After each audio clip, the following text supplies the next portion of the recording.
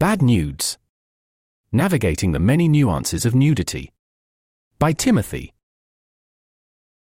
Please be advised that the following article may be upsetting to some as it includes references to acts of war as well as physical and sexual abuse. In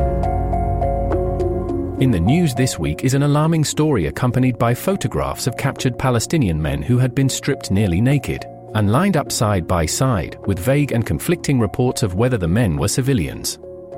Regardless, the images have caused outrage and bring to mind other, similar instances of forced nakedness seen in recent news, history books, and documentaries, from my own country and from others, committed against prisoners, marginalized groups, and indigenous peoples. I'm sure you can recall for yourself, likely more than one case, without any help from me. It wasn't more than a few weeks prior that a very different story began running through the news cycle. A troubling trend of teenage girls whose likeness had been taken without their consent and, with the help of AI, had been used to create deepfake nude photos and pornography, violating the girls' claim to their own bodies and their right to decide when and where and who has access to them. Certainly, in the context of the war, terrorism, and indiscriminate loss of life taking place in Israel and Gaza, forced disrobement is perhaps the least of the atrocities.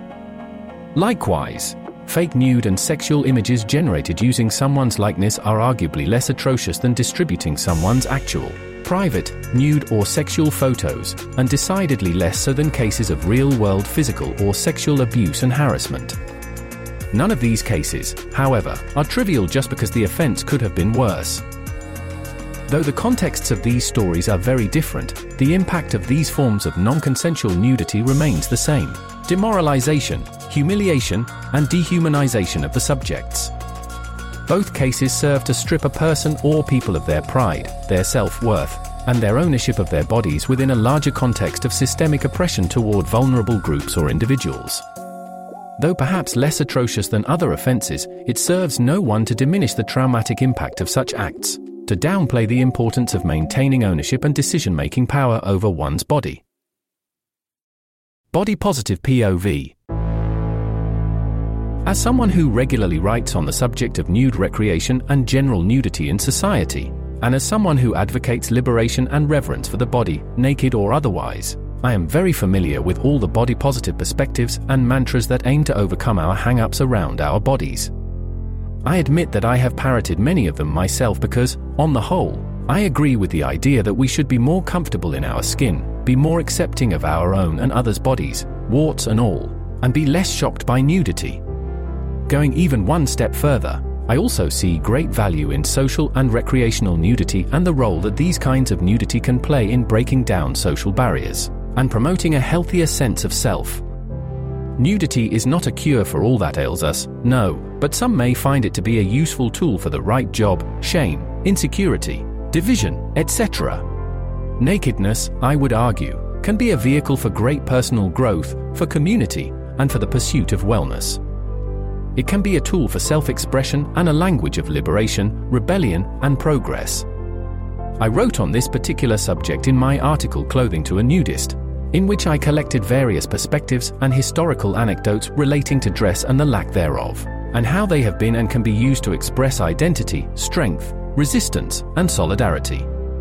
But as I also admitted in that article, nudity is not always a tool for liberation.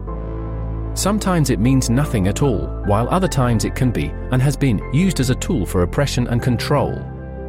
Whether in cases of assault, bullying, hazing, or genocide, nakedness imposed on a people or individual serves to suppress and assert dominance, to strip someone not only of their clothing but of their privacy and power. It may not be comfortable, as someone who advocates for acceptance of the naked body, to speak of the ways in which the naked body can be a vehicle for trauma or pain, but I also don't think we are being honest by shying away from exploring these less sunny nuances and complexities of human nakedness.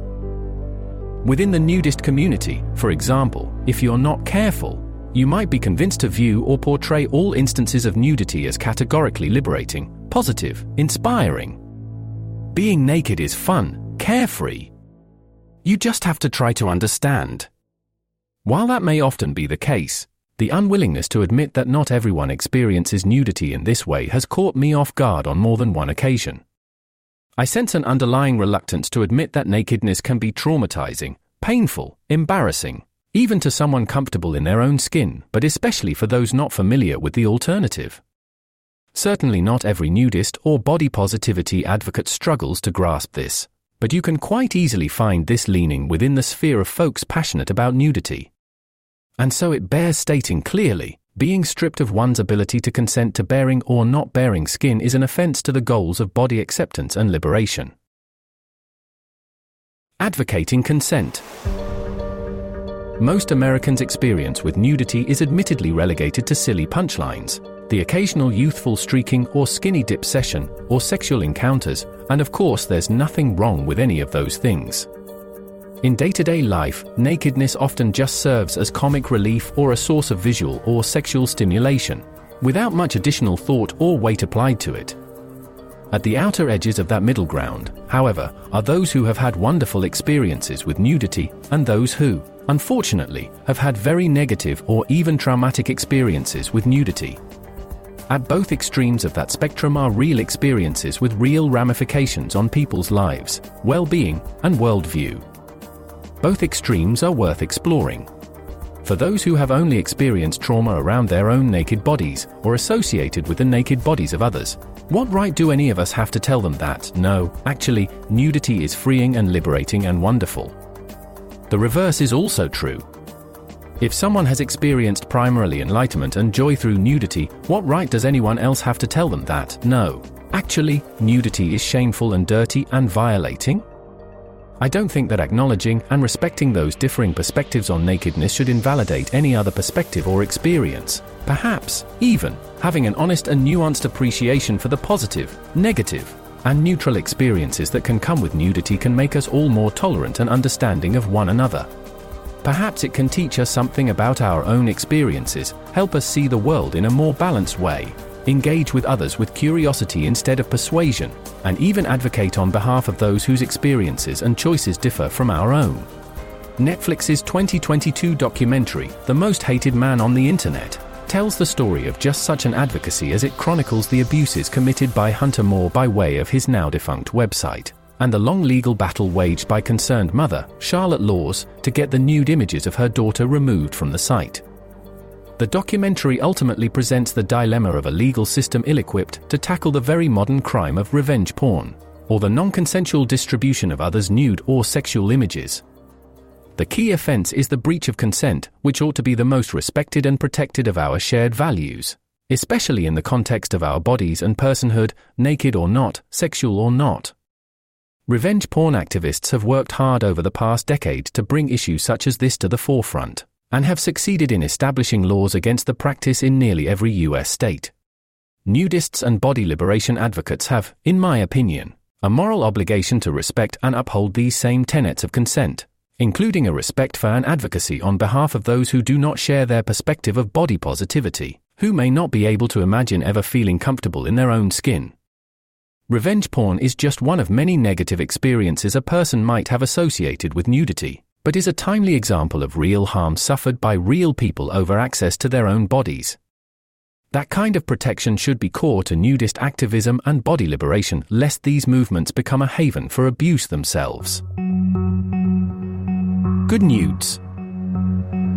On the brighter side of things, it seems as though we are collectively beginning to grapple with concerns of consent and boundaries in a more effective and understanding way, despite alarming stories like those mentioned above still trickling into public awareness.